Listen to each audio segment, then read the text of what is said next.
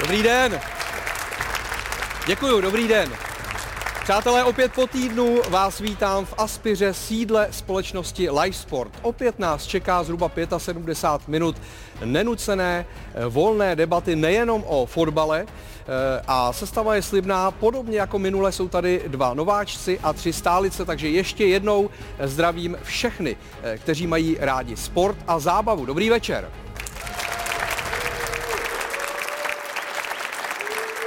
V té sestavě samozřejmě chybí Petr Švancara. On stále bojuje o přežití v soutěži Survivor a podle posledních zpráv z ostrova roste jeho popularita u tamních žen.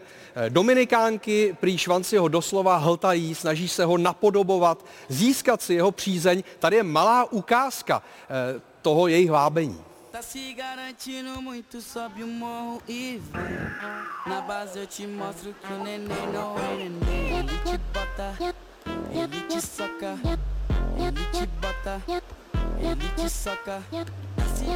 Tá se garantindo, sobe o morro e vem. Tak to byly posluchačky Švanciho večerní fotbalové školy. Je vidět, že casting se povedl, jen tak dál. Začíná Tiki Taka. Ano, udrželi míč ve vzduchu docela dlouho, jak tady podotkl jeden z hostů, ale představím je pěkně po pořadě. Poprvé je mezi námi 6krát nejlepší střelec naší ligy, autor 204 ligových gólů, David Lafata. Dobrý večer.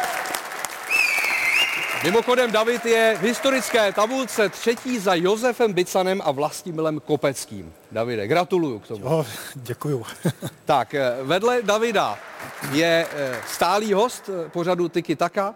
Je to muž, který dal v klubovém dresu mnohem méně gólů než David Lafata, ale v tom reprezentačním mnohem víc. Vláďa Šmicer. Dobrý den. Pak je tady s námi po delší době také hokejový mistr světa, který má na kontě 14 sezon v kanadsko-americké NHL v dresu Columbusu a Filadelfie. Je to zároveň 3. nejproduktivnější Čech historie zámořské soutěže, Jakub Voráček.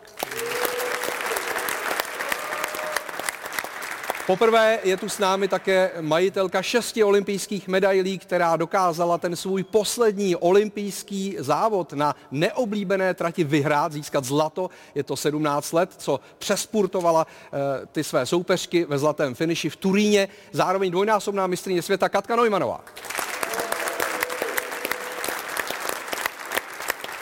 A pak je tu s námi také po nějaké době můj kolega, moderátor, fotbalový fanoušek každým coulem, který se mnou dokonce v roce 2005 navštívil ještě stařičké Highbury při zápase Ligy mistrů mezi Arsenálem a Realem Madrid. Miloš Pokorný. Dobrý večer. Miloši, já jsem si zrovna právě dneska ráno vzpomněl na tu cestu. Pamatuješ na to? Pamatuju si to velmi dobře, děkuji, že jsi to celý zaplatil, tím bych začal. A musím říct, že pro mě to byla velká vzpomínka, že, jak ty si říkal, ještě starý stadion Arsenálu, Highbury, byla tam neuvěřitelná sestava, byla to Liga mistrů proti Realu Madrid, ještě hrál za Arsenal Thierry Henry, tato stará parta, a za Real ještě hrál Zidane a zase tato legendární sestava, která vlastně se pomaličku potom už rozpadala. A ty si pak málem nestihl vlak? Ne, takhle málem. Já jsem si zaplatil na tvou radu rychlovlak, abych se dostal včas na letiště, což znamenalo, že rychlovlak ale rychlostí asi jako já, když jdu po kyčli po operaci po chodbě. Takže mi ulítlo letadlo, utratil jsem tam nejen za novou letenku, ale ještě dceři za medvědy, protože jsem přijel domů pozdě. Takže to ti ještě dlužím. A to vyřídíme, až skončíme. Ano. Tak já jsem si schoval účty, je to v pořádku. Dobře, dobře. A přátelé, zdravím také Milana Kounovského. Dobrý večer. Opět bude kreslit tu dnešní sestavu. Už jsi začal, Milane? Už jsem začal. Tím jsi začal? Zleva začínám od Miloše. Nemám mít dáma přednost? Ne, zase na Katku musí být víc času, protože... Já myslela víc místa, už se To fakt ne. No, chtěl bych také pozdravit fotbalové fanoušky v našem publiku. Konkrétně jsou tady zástupci týmu FK Orlicko, takže děkujeme, že jste dorazili. Vím, že sledujete každý díl. A také první FC Slovácko, které dokonce nám poslalo dort. Jo, a ten dort se docela hodí, protože Katko, nejsi náhodou faninka týmu první FC Slovácko? Náhodou ne, ale můžu... A to nevadí, protože Katka 15. února má takové jubileum, tak to je pro tebe. Ono se to docela hodí. Tak všechno nejlepší. Děkuju. Hodně zdraví. Děkuju. No, ještě kytku, no to musíš předat ty. Já chci říct, že už jsem velkou faninkou klubu FC Slovácko. Vám, ale já jsem si to polepšila. Tady ještě máš všechny další. Děkuju. No. Mám si to dát na klín? Nebo... Můžeš využít náš nový stůl.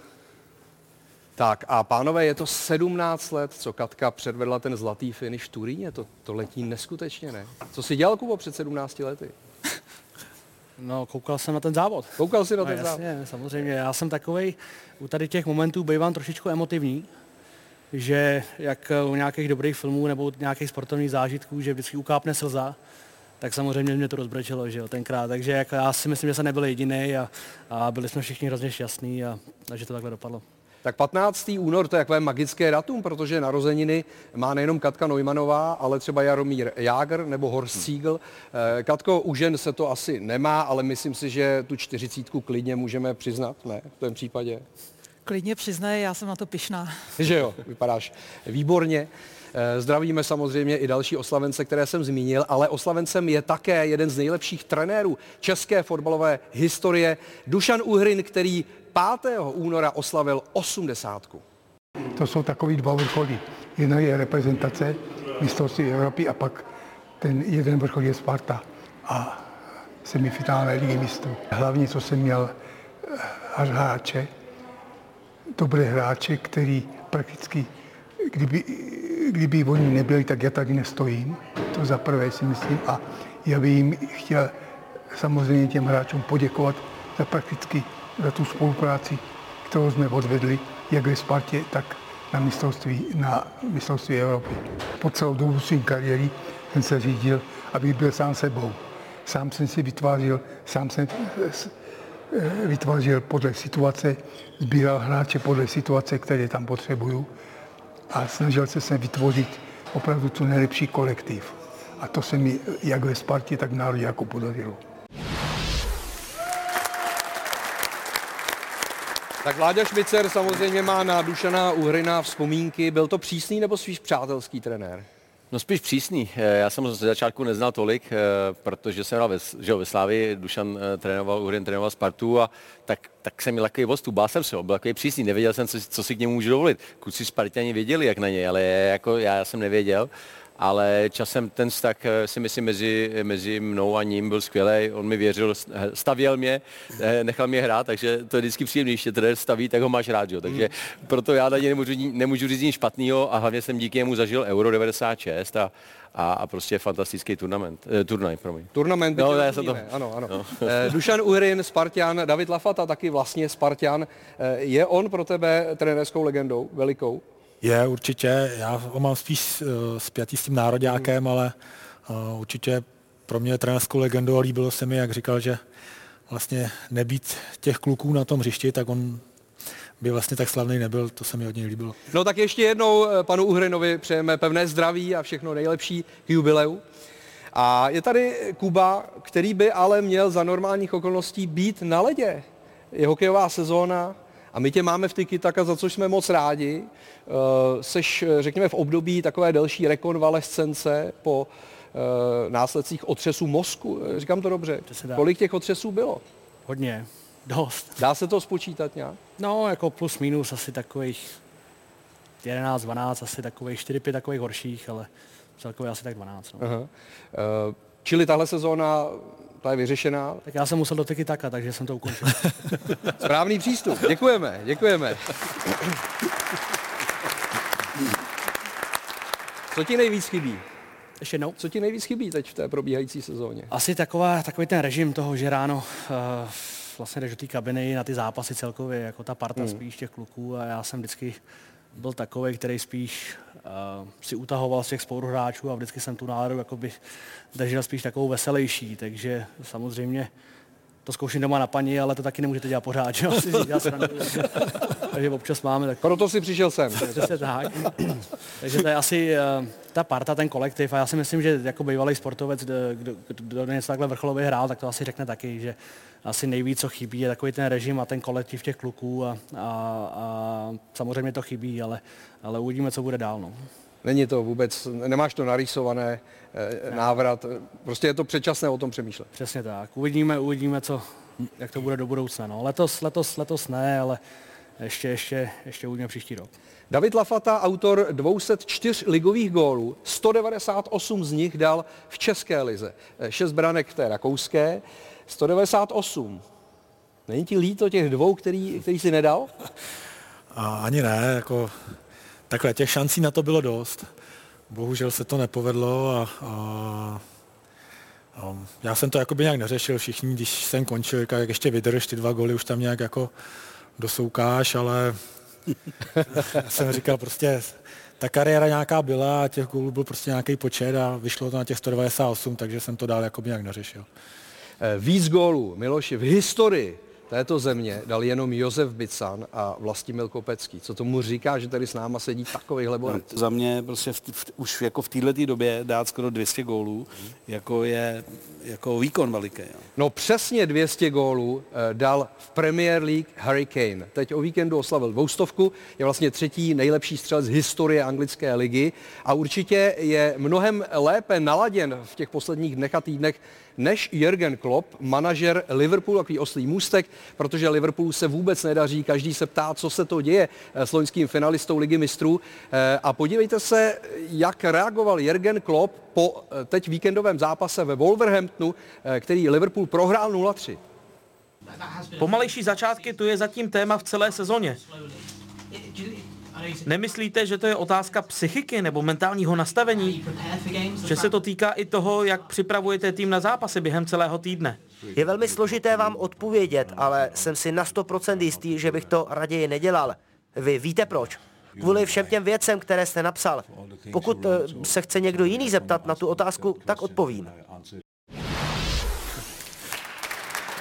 No, není úplně v pohodě, Vláďo. Liverpool mimochodem v téhle ligové sezóně prohrál víckrát než v uplynulých 3 sezonách dohromady. A projevuje se to i na tom naladění Jurgena Kloppa. Blíží se jeho konec v Liverpoolu?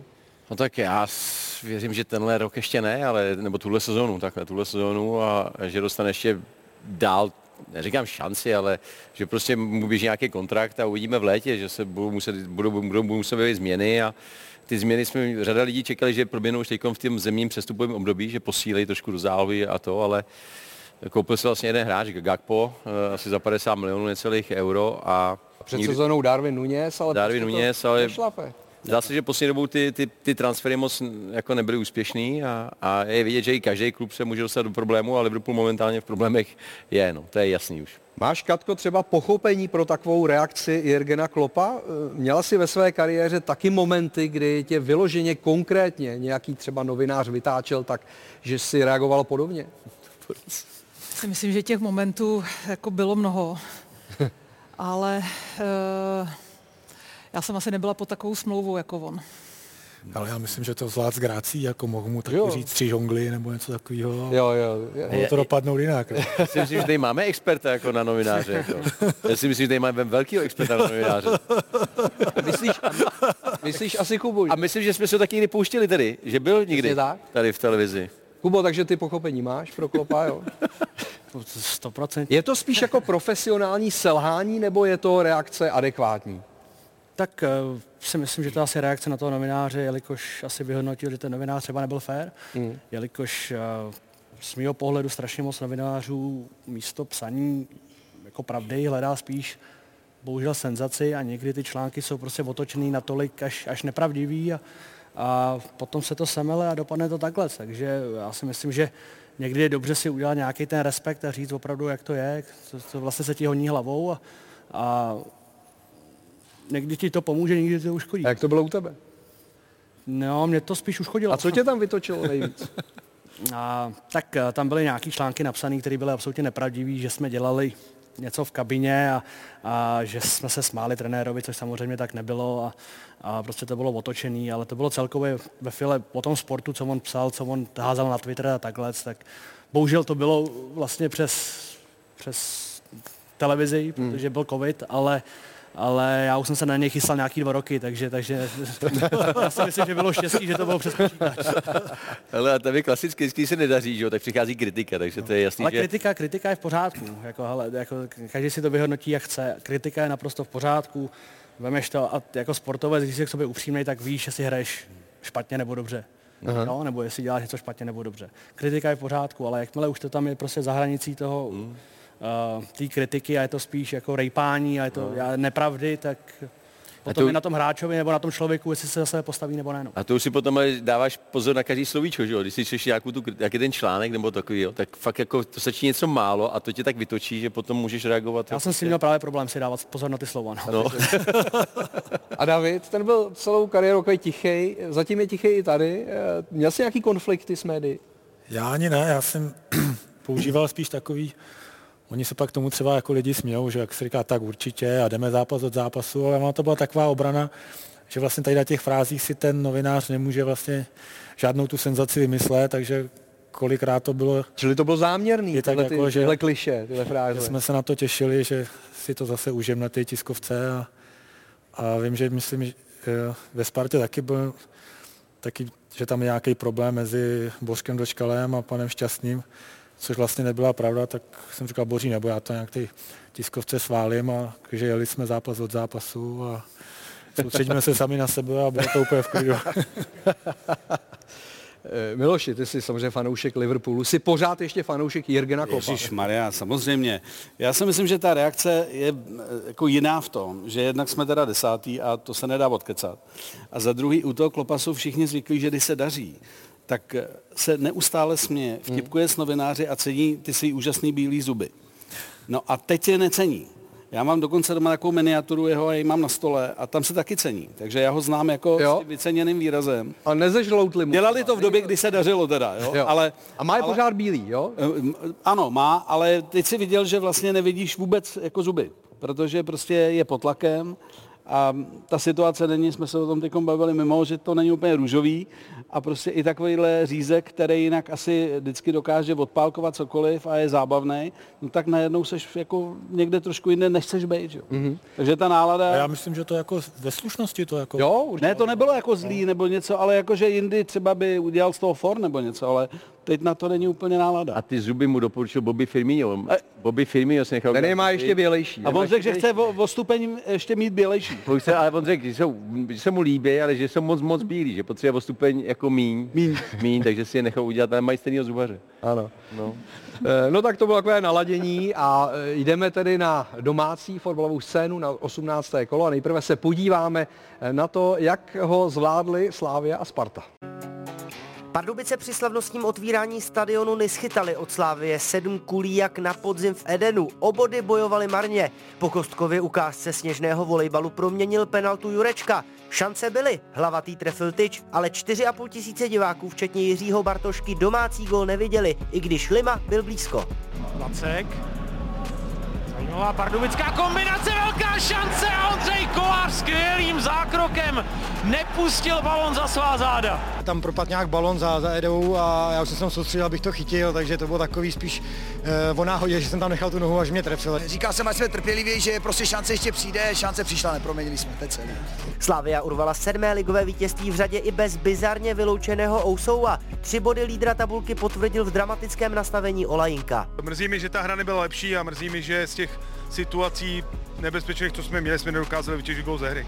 Sparta na závěr kola vylepšila mizernou víkendovou bilanci domácích týmů. Byť po brance čerstvého Boleslaváka Tomiče to chvíli vypadalo na blamáž. Finn Kairinen ale potřeboval na premiérový gol v Česku jen 6 minut a penalta Krejčího dala zápasu jasnější ráz. I díky 2 dalším trefám Minčeva letenští jako jediní z 8 týmů dokázali zvítězit v uplynulém kole doma a asi potěšili i bývalého spoluhráče Adama Hloška v Ochozech. Já doufám, že bude jezdit častěji Bizonek a že bude pokračovat v těch výkonech, kterých v novém roce začal, protože jsem rád, že to chytl tu šanci za počasí a daří se mu.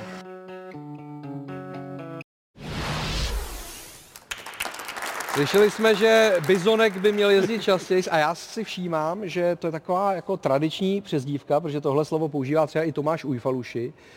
Bizonek, co tomu říkáš? Tak jako já znám spoustu jako lidí, kteří používají výraz ty bizoné. Ano, ale bizonku? Jako bizonka slyším poprvé, teda musím. Jo? Taková jako jemná zdrobnělina, ale většinou, když jako ty bizony, tak jako seš dobrý, je tam síla, je to dobrý. Jako. Urval si to, ale u bizonka nevím. Sparta urvala výhru 4-1, ale možná je to taková matoucí výhra, protože ten zápas nevypadal na výsledek 4-1. Jaký ty máš teď pocit ze Sparty, jakožto bývalý Spartan? No, tak já musím říct, že na ten zápas jsem koukal a myslím si, že jako dobrý 3 body a to je asi tak všechno. No. Jo. Ale přesně tak, to je možná ale to zase, když takhle budou hrát 30 kol, tak budou mistři a nikoho to zajímat nebude. Ale je fakt, že kdyby Boleslav byla trošku produktivnější, tak to mohlo být ještě napínavý. Kačko, ty jsi jezdila vyloženě na výsledek nebo někdy i na pocit? Co bylo jako pro tebe podstatnější? Hele, já jsem dělala spot, kde ten pocit byl vždycky hroznej. Vždycky, jo? Skoro vždycky. V cíli, řekla bych v cíli z 99% vždycky hroznej. Tam šlo o to, kdy ten hroznej pocit přijde.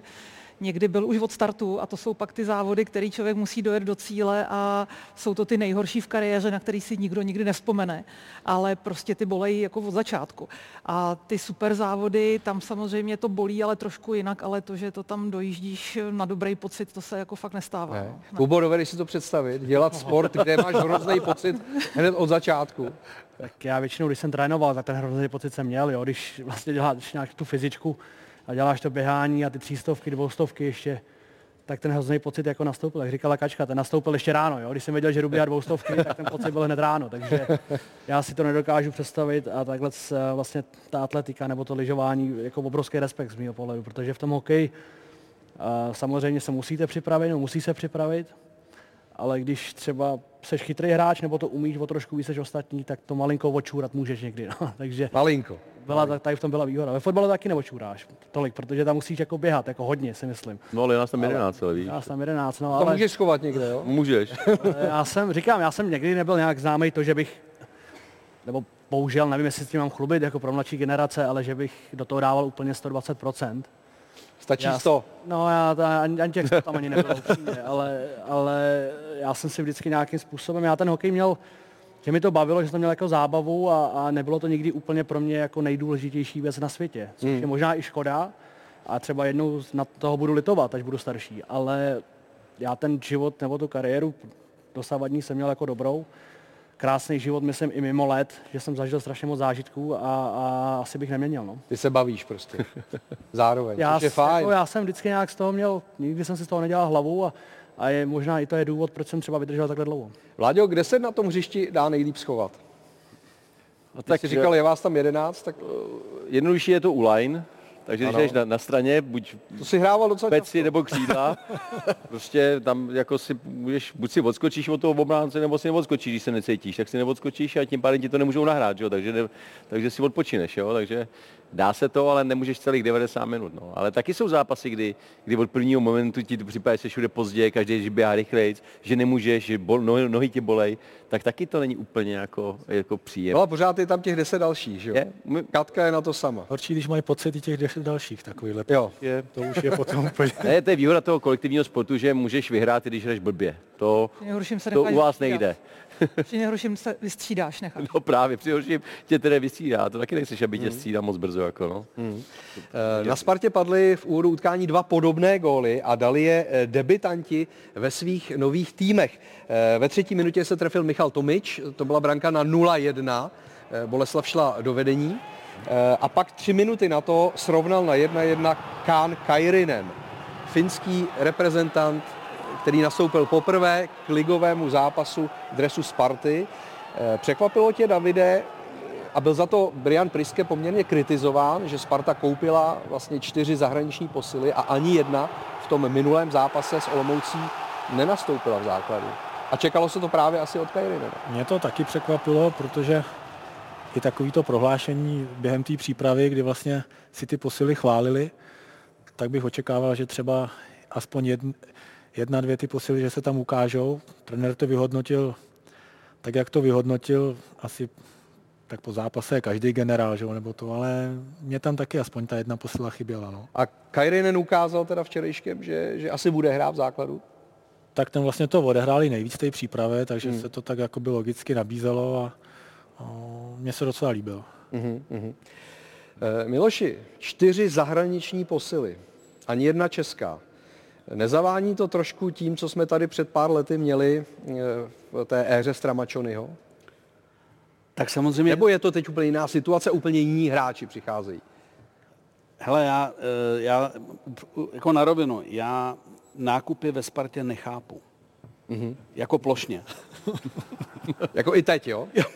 Jako já už se těm ani jako nezabývám, někdo se třeba, hele, ty zas udělali nákup, jo, a já, jo, jasný, ale já vlastně tu strategii nebo tu nákupovou politiku já ji nerozumím. No ale teď si přivedl Brian Priske 2 ze 4 hráčů, které znal velmi dobře. Ano. Už je velká výhoda, zná je, tak mu to teď oni splatí, že jo, ví, co od nich může čekat. Tak jako zatím to vypadá po tomhle prvním zápase, že začíná splácet. Jo. Tak uvidíme, jestli bude splácet dál, přál bych jim to, protože si myslím, že ty posily se kupují proto, aby jako rozhodovali a aby byli jako vůči v tom manšaftu, ale říkám, já jako vlastně vždycky jako koukám, co to je za nákup. Ale fakt, že neznám dokonale finskou ligu. Neznáš? Já taky ne. To se omlouvám. No. Ne? Ale u těch zahraničních jako posil mě se akorát nelíbí, když kupujeme zahraniční posily, teď je to jedno, jestli to je Sparta nebo Slavie, prostě do Čech, tak si myslím, že ty hráči by měli být rozdílové a měli by hrát v základu. Že na to, aby seděli na lavici, na to máme dost svých kluků. Potom já vidím kluby jako Slavie, Sparta pouští řadu mladých hráčů na hostování do druhé ligy, takhle. Já si myslím, že místo těch prostě cizích posil, když nemají na základ, tak by radši měli sedět i naši kluci a neměli by chodit na těch hostování. Myslím, že pro ten náš fotbal by jim to dalo víc, mít tam prostě ty naše hráče. Jo, koupím zahraničního hráče, ale mně se zdá, že už jenom koupím zahraniční hráče, ale že třeba dojdou, třeba jako je potom prodáme víc, jako dráž, jo, nebo nějak takhle, ale nejsou to hotoví hráči, kteří jdou hned do základu. To je divný. Ty jsi šel někam, ty jsi šel do Rakouska, hned si hrál. Já jsem šel různě vždycky po klubech a hned jsem hrál, protože jako posílal, tak proč tam jdeš jako? Ale kupovat jenom hráči, že třeba budou za 2 roky, jako kupujeme mladý hráče z Afriky a takhle. Nevím, já bych radši hrál naše hráče. Víc zapojoval naše. Řeknu Sparta, Slávě, tak tam, když už jde ta posila, tak vlastně, jak říká Láďa, musí hrát, že to už jsou hotoví hráči a jako kupovat někoho do Sparty, do Slávy, že se tam rozehraje, že nehraje někde venku. No to je to, co já říkám. To mi přijde úplně nerozumím. Jako... Jo. A zase, abychom byli fair, Miloši, finskou ligu znát nemusí, že jo, on hrával v Norsku, předtím v Dánsku, ve Finsku hrál, už je to nějaký ten pátek, už dávno, no, tak ale... Ne, to jsem řekl jako... Jako for, to jsem řekl for. Ale výborný. Výborný. No. Nikdo se jako nesmál, ale já jo, vnitřně. Ne, já vlastně, to co říkal Vláďa, jako to je prostě ono, jo. Já jako vlastně nechápu, když už teda ty hráče koupějí, že vlastně sedějí. A dlouho sedí a já vlastně říkám, proč tam jsou. A vlastně pak ty jako český hráči jako si nekopnou a pak jako já říkám, to nerozumím ty filozofii toho nákupu. Teď třeba mě třeba zarazilo, že Sparta udělala toho levýho beka, toho Kamenoviče, nebo jak jsme když má dole vám Hojera, Zelený, jo, můžou tam hrát. Myslím si, že třeba na levém beku je úplně ta bota netlačila, no, tak nevím. A stejně nehraje ten Kamenovič, jo, takže to je takový... Tak třeba bude. Třeba, no. Říkají o něm, že není úplně rychlý, což taky... No, tak... Takže třeba nebude, ani, ale... Ne, to ne, ale jako jo, jak říkal Miloš, tady ta strategie, nebo... No. Tak třeba taky si, jako myslím, že to úplně nebylo ono, no. A ještě navíc není rychlý, ale... Třeba to přijde. Ale řekni mi, kdo bude ten nový David Lafata ve Spartě? Takový ten 20-gólový hráč za sezónu. Může to být Jan Kuchta, kterému se teď teda střelecky nedařilo se mu ani v přípravě. Vidíš tam někoho, kdo by sázel jeden gól za druhým? Jo, já musím říct, že jsem to někomu říkal, když jsme sem přijeli, že mě je teď nějakou útočníku ve Spartě líto, jakože já bych tam teď úplně v útoku hrát nechtěl, protože mně přijde, že jako nedostanou moc nějaký balón, nebo já si myslím, že třeba Čvančara i Kuchta jsou góloví hráči, ale když se dotkne za zápas 5krát míče, nebo jako těžko toho gola dá, no. Ale zase hrajou jiným jakoby stylem, no. Sice se jako říkají, že Sparta hraje teď na 3 útočníky, ale tomu je dalších 7 obránců, jako, takže kdyby to bylo vyvážený, ale vyhráli, tak je všechno dobrý. Vyhráli, otočili vývoj zápasu, prohrávali 0-1, nakonec vyhráli 4-1. Ta vítězná branka na 2-1 padla z penalty. My se podíváme na ten faul Michala Tomiče na Lukáše Haraslína. A zeptám se tě, Vláďo, není divný, že to hlavní rozhodčí, viděli jsme ho tam asi 3 metry od toho zákroku, že to neviděl, že vlastně musel zasáhnout VAR a tu penaltu teprve vlastně přivolat hlavního rozhodčího a následně se potom teda kopala penalta, kterou proměnil Ladislav Krejčí. No, ten zákrok byl tak jasný, že to samozřejmě vidět měl, ale zaplať pánbůh máme VAR a byla správně byl opraven a byla to penalta pro Spartu, protože to byla jasná. Jestli si, Kubo, všiml té reakce Michala Tomiče, který fauloval, tak Zdeněk Folprecht, náš kolega, bývalý fotbalista ligový, tak si všiml, že vlastně se dalo odečíst té jeho reakce, že věděl, že fauloval. Měl by se rozhodčí i tímhletím řídit? Tou reakcí faulujícího hráče? Jestli by se tím měl řídit, to nevím, ale určitě může, si myslím. Že ti to něco řekne prostě, jo? Samozřejmě to jako poznáš, si myslím. Tak samozřejmě, že víme, že většinou, když je něco ve vápně, tak hráči dělají takhle, že jo? A on to nedělal. Nebo zvedají ruku při offsideu, že jo, když je VAR, takže já nevím, proč to dělají teď do té fotbalistí. Jestli to je zvyk pořád. Je to zvyk. Jo, pořád. No, takže to je potom na tom rozhodčím. Já si myslím, že celkově některý ty rozhodčí mají prostě problém, a to ve všech sportech. Takže já jsem nikdy nebyl velice dobrý kamarád s rozhodčím. Jak novináři, tak rozhodčí, to je pro mě tabu vždycky. Takže já jsem vždycky měl problém se všema. Takže. Ale v Čechách nemáme tu kalibrovanou lineu, takže u nás musíš zvedat pořád ruku, protože je možný, že budeš úspěšný. Jo, takhle. Víš? A Katko, tam taky mívala problémy s rozhodčíma? Neměla. Myslíš, že jo? Ne, já nevím. Tak Kuba to bere jako samozřejmost, že ve všech sportech. Ale nám to, jak říkal můj trenér, až nám to změřej, tak pak můžeme se jít povídat s novinářema, že jo? Takže jako, tam ty stopky nekecali a rozhodčí byli maximálně na to, aby rozhodovali případnou porušení techniky. A to na těch běžkách už jako musí být fakt jako echt, že by někoho diskli, má nějaká karta a neměla jsem nikdy s tím problém. A co třeba Hulko, kdybys podrazila soupeřku, nebo jim tam dala takhle mezi nohy, takhle jako by spadla? Vláďa už přemýšlí fotbalu. Z kopce jí trošku vytlačí. Já jsem svoji kariéru na olympiádě v Albertville začínala tím, že od budoucí olympijské vítězky jsem během závodu dostala holí přes záda, protože ona mě na 5kilometrovém závodě dojela o půl minuty. Já jsem tam tenkrát na to, že jsem byla debutantka na olympiádě, nejela špatně, někde 14-15, ale ona startovala půl minuty za mnou a když mě dojela a já ji neslyšela mezi těma lidma, tak mě přistála hůl na zádech, tak jsem z té stopy vyskočila. Takže to si člověk jako zažije ty hole, ale on na ně musí být člověk hodně opatrný, protože čím jsem jezdila díl, tak tím ty hole byly lehčí, ale tím pádem víc karbonu. Aha. A jakýkoliv náraz z boku ty hole jako nemají rádi, no. Nemají rádi, takže tam si na ně musíš dávat naopak spíš pozor, než s ním má někoho mydlit. No to jo. Bavíme se tady o Kairinenovi, tak velkého fanouška finské ligy Miloše Pokorného se zeptám, jestli Kairinen neměl být před koncem prvního poločasu vyloučen. Ukážeme ten zákrok na Donáta a mám pocit, že i ve studiu Zdeněk Šťastný řekl, že to je jednoznačná červená. Uvidíš to i z opakovačky, Miloši? Ty jsi to neviděl, ten zákrok? Takhle. Teď, hele. Jo. Nechtěl, že jo? Byl tam pozdě, nechtěl, ale bylo to kolíky na stejnou nohu. My, co pravidelně sledujeme finskou ligu, víme, že tyhle zákroky tam jsou běžné. Mm-hmm. Je tam brzo tma, je to země s největším počtem sebevražd, tak se ti prostě... Takže tohle je úplně v pohodě. Tohle je v klidu, tohle je standard. Tohle je finský standard. Tam to není vidět. Tam to není vidět. Jasně. Davide. No já si myslím, že on opravdu nechtěl, jako jak to odkopával. No to nechtěl asi, no. A toho omlouvá? No neomlouvá, ale asi možná ten rozhodčí k tomu přihlíd, tak jako je rozdíl asi, když ten člověk tam jde s tou nohou, nechci říct úmyslem zranit, ale ví, že toho hráče trefí, jako aby to trošku pocítil, ale tady spíš taková nešikovnost, no, nebo schoda náhod. Ale takže žlutá jako v pohodě, nebo tak žluto-červená, oranžová? Červená, no, hodně tmavá žlutá, no. Já si taky myslím, že to nebylo na červenou. Já si myslím, že on to odehrál vlastně jako jak do toho píchnul a tak ty už a vlastně ta noha tam byla hned, takže on jako došlapával, ano, jako, ale on už nemohl dát tu nohu pryč nebo vedle nebo dolů, to nešlo. To je prostě v jednom tom momentu a i když to vypadalo jako samozřejmě, kdyby tam nebyl balon a taky tam šlápnul, tak je to jasná červená. Ale on to vlastně sekundu předtím odehrál ten balon a to už nezastavíš, takže žlutá ano, ale podle mě červená tohle to není. Pro Kubu to není ani žlutá, to je tvrdý chlad, že jo? Co? No, když hrá balon první, ne? Jak je to jako spravedlivá v tom fotbale? No, když balon, nebo když obránce zahraje balon. Když vedeš balon, ale potom také tak jsi zodpovědný za ten pohyb. Jako. Za pohyb svého těla. Ale kdyby tam byla trošku nějaká prodleva, že on to odehrál a jako potom ho viděl a došla na schvál, tak jo, ale tady to bylo vlastně hned.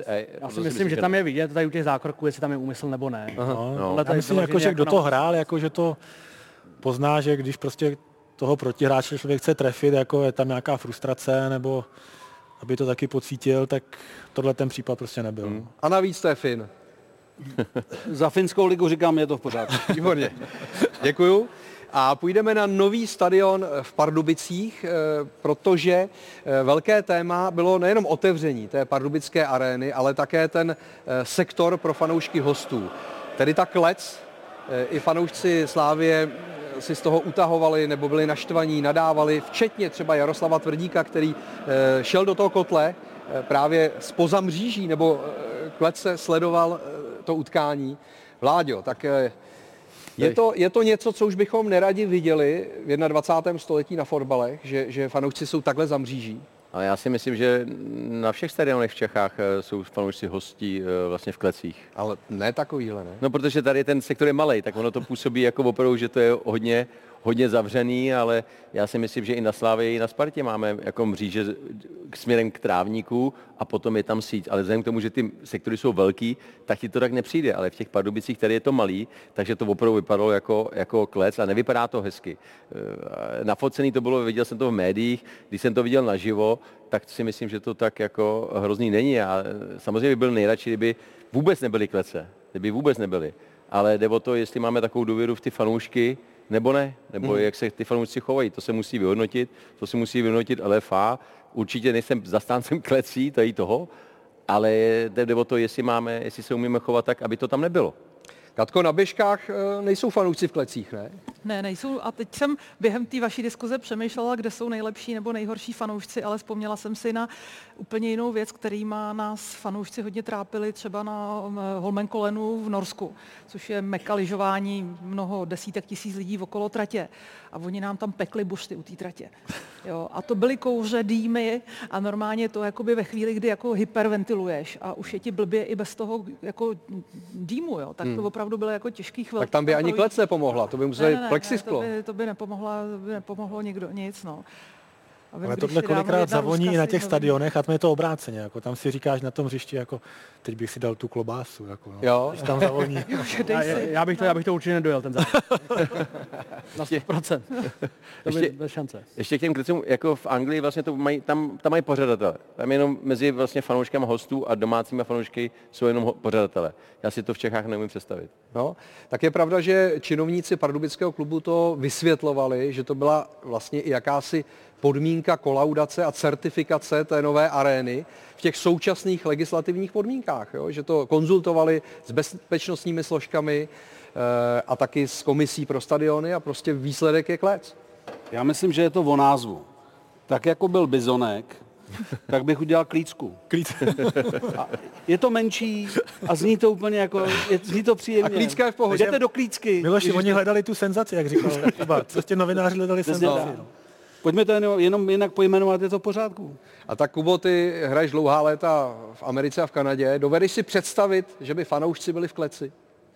No, tak tam by asi se to soudilo levá pravá.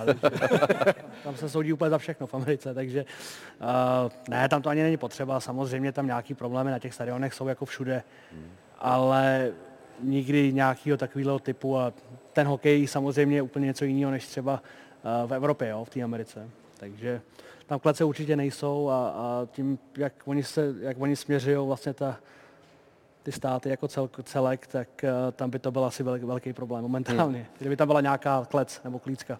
Davide, je z toho cesta ven?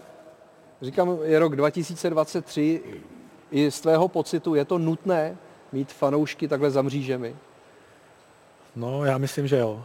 Že ještě jsme jako dalek k tomu, aby ty klece tam nemohly být a bohužel rád bych taky, aby třeba všude na západě se spíš ty ploty jako zmenšujou, ale myslím si, že jsme daleko toho, aby jsme ty ploty mohli dávat pryč. Jako tím chováním, jo, to, co se tam děje v těch sektorech? Bohužel. Jo.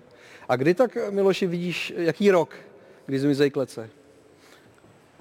Takhle. Jsi vizionář, ne? Já jsem velký vizionář. Já si myslím, že spíš pomáhá teďko vážně, teda já si myslím, že spíš lepší model je, když uděláš jednou problém, první varování, druhý problém a prostě pak máš na 5 let, na 10 let, prostě nesmíš jít na fotbal. Mm-hmm. A to je podle mě lepší model, než dělat klece, protože já myslím, že ty kluci se otrkají za pár dní a příště, když tam bude problém, tak to bude znova. Když mu zakážeš jít na stadion. A to jako, ne, že nepůjde na Spartu a pak půjde na Slávy řvát nebo něco. Prostě nemůžeš 5 let jít třeba na ligu. Takže to je ten trest pro ty fandy. Ale ty klece jako to můžou vyřešit částečně. I když je pravda, že když jsem byl v Neapoli na fotbale, tak tam bych to zaklecoval celý. To musím říct, že... Je to jenom o těch klubech. Když si kluby mají svoji LFA ligovou fotbalovou asociaci, když si můžou říct, sundáme všude klece pro fandy hostí a ohlídáme si to jako pořadatelsky. Na tom je to strašně jednoduchý.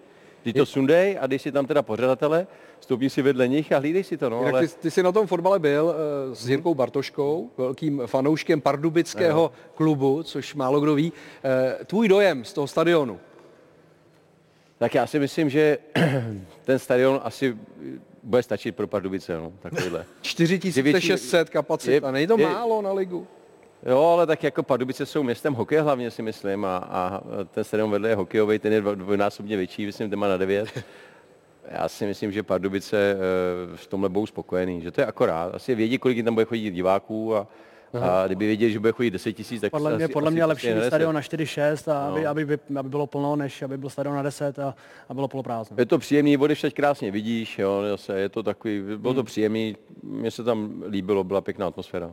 Ten zápas Slavia zvládla, ale kuriózně byl vyloučen Ayham Ousou, dostal druhou žlutou kartu za předčasné vběhnutí na trávník po ošetření a díky věrnému divákovi Tiki Taka Tomáši Němcovi se podařilo odhalit, jak probíhala konkrétně ta komunikace mezi Ousouem a hlavním rozhodčím Janem Machálkem. Hej! Kam čumí furt? Můžu! Já seru, nedostal pokyn 10, běhti tam! Kdo vás pustil? Abyste šel na hřiště. Dal jsem vám pokyn? Ne, ale máma mě pustila. Já jsem klidně. Ode mě jste nedostal pokyn? Ne, ode mě jste pokyn nedostal. Ale ona mě pustila. Jebili se s vás!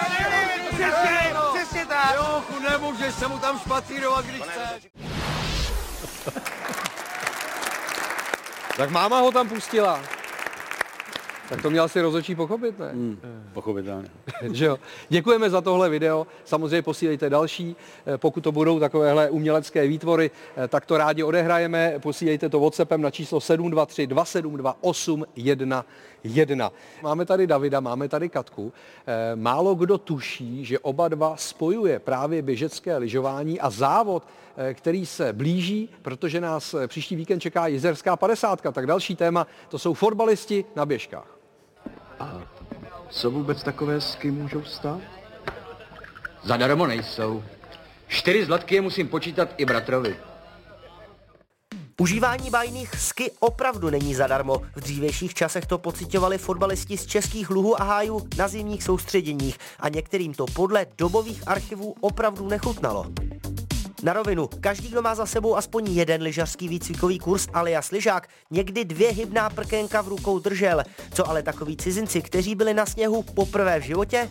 Ganský šuter Bafur Gian to před 20 lety zkusil. Tehdejší liberecký trenér Griga ho raději poslal běhat bez lyží. V úvodu milénia byly běžky u některých českých koučů libůstkou, i když někteří jich měli víc. Na váhu. Co na váhu? Stoupni si na váhu. Ano, Karel Jarolím, mistrovská Slavia, Špindlerův Mlýn a Běžky. Tam se mazaly rozdíly, jestli jste dorostenec, čerstvě povolaný do Ačka, nebo vítěz Ligy mistrů. Tak já uměl jenom klasiku, já jsem neuměl jako bruslení, takže jsem vždycky dobíhal poslední za 3,5 hodiny. Soustředění s běžkami v současnosti nepřejí spíše povětrnostní podmínky. V lednu prostě v Tuzemsku moc sněhu nebývá. Přesto se najdou takoví fotbalisti, kteří mají k běžkám stále vřelý vztah. Na start víkendové jizerské 50 se postaví i bývalí Sparťani. Bořek Dočkal s Davidem Lafatou. Někdejší excelentní kanonýr naplánoval svou přípravu lišácky. Když to zatím moc zimně nevypadá, tak já věřím, že zima ještě přijde. A proto trénuji aspoň také na jizerskou 50, aby mě Bořek Dočkal v souboji na jednoho moc neprohnal. Těším se na vás, ahoj. Tak David Lafata poběží jizerskou 50. Tahle upoutávka, to napadlo koho, že budeš takhle u toho plavat? No tak s manželkou jsme. Jo, jste byl takhle kreativní. Kreativní, no. Jak by podle papírových předpokladů ten souboj Lafata versus Dočkal měl dopadnout na běžkách? No tak já doufám, že nepojedeme proti sobě, ale pojedeme spolu a spolu odstartujeme a spolu dojedeme. Jo, celých 50 km. Celých 50 km. Miloši, dovej si představit běžet na běžkách 50 kilometrů? Petře, představit ano. Já jsem spíš pro ty kratší, intenzivnější tratě, intenzivnější zážitek, ale jako 50 je hodně. Pozor, kromě souboje Lafata Dočkal nás taky čeká souboj Kohák versus Sokol. Můžou i tito dva uběhnout 50? Nemůžou. Ne. Kolik tak uběhnou? Já myslím, že tak 10 bude strop. Jo. Katko, když uběhnou 10 km, ne 50, kde tak skončí na té jizerský 50?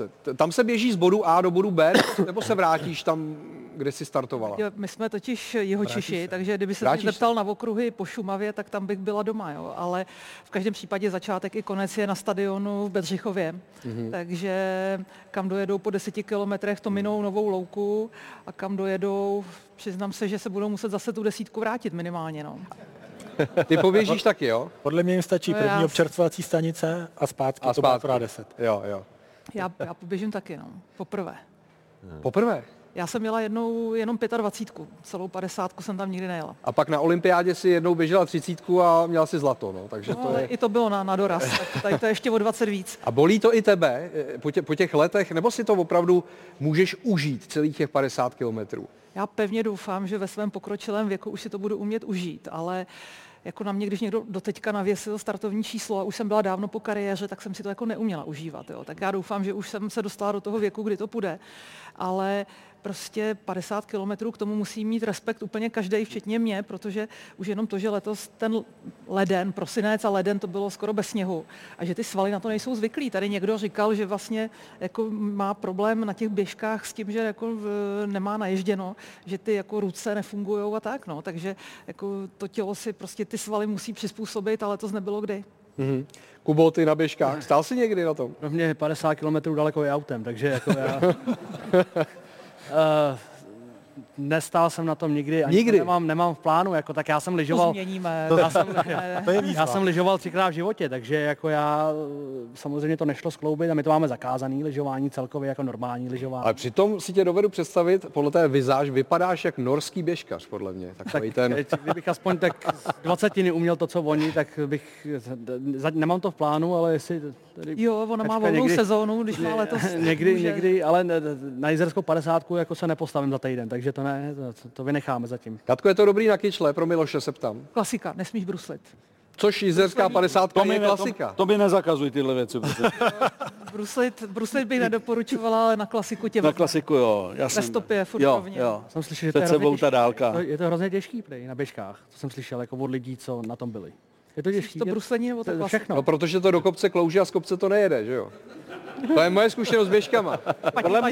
Podle mě buď to miluješ, anebo to úplně tam není podle mě střed. To je sport, kde není střed. Ale od té doby, co jsou na některých lyžích ty chlupy pod místo vosku a už to jako nesmeká, tak si myslím, že to vyřešilo pro spoustu lidí tenhle problém. To je zase to NDR.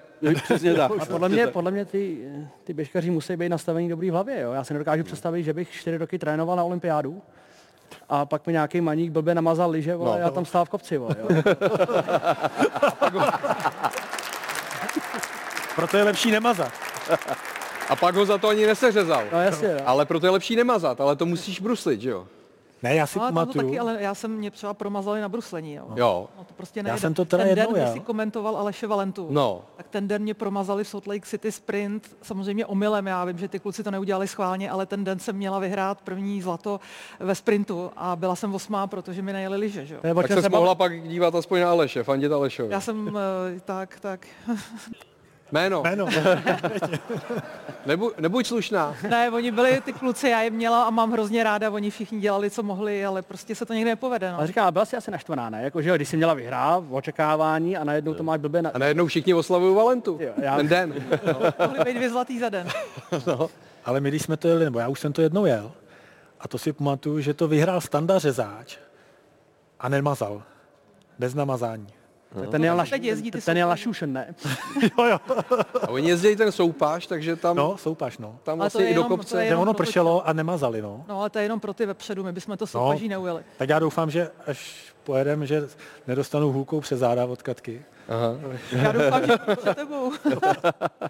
Když zařve někdo stopa, musíš se okamžitě Ono se tam totiž uklidit. startuje v nějakých vlnách, nebo Ano. aspoň tak jsme startovali. A my, když jsme to jeli v roce 2012, tak nás jelo asi 6 z Jablonce, ještě tam byl i Luboš Loučka, teď dělá teď asistenta ve Spartě, tak doufám, že se neurazí, když tu příhodu řeknu, protože my jsme teda jeli a radili nám všichni dodržovat pitný režim, jídlo na těch občerstvovacích stanicích a startovali jsme ve druhé vlně.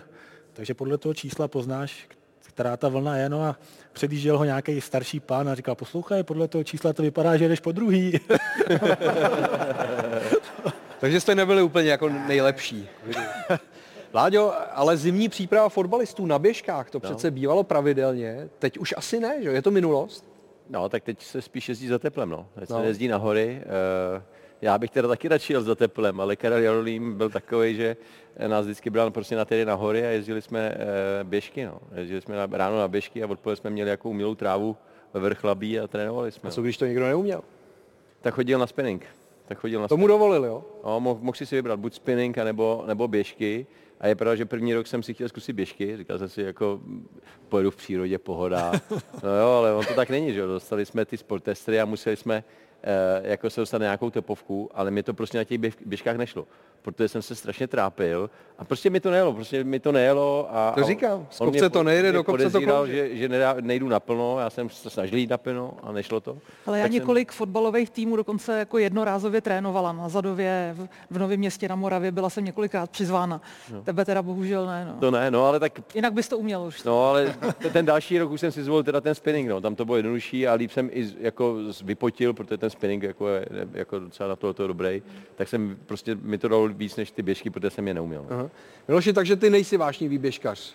Ani v minulosti. Mám chalupu na horách, tak nejsem, člověče. Máš chalupu na horách? No, nejsem. Mám je teda přidělaný ve Štítu. Jezdíš tam jen v To létě, vypadá dobře, jako, aby každý věděl, s kým má tu čest. Ale jako koupil jsem si je před pár lety. Máš je kdyby a něco náhodou. napovídá, že ještě furt ta páska z toho obchodu přesto. Takže Že každý můžeš vrátit ještě. Že máš běžky a pak vidí tu žlutou pásku s tou cenovkou. Říká, aha. Takže, ale jako furt se na to chystám. No, tak... Ale musí tam být ty cíle, to je to, jak jsme se že když potom třeba jako, že jeli s kamarádama a dají se tam pivku, tak je to dobrý. Ale nedojdeš představit 30 km jako bez cíle. Mm-hmm. Tak já ti doporučím Vasův běh, to je 90 km. S cílem. S cílem. Tak když už tak už ne. Když už tak už. No jistě. Jo. Tak tolik první část, za chvilku jsme zpátky.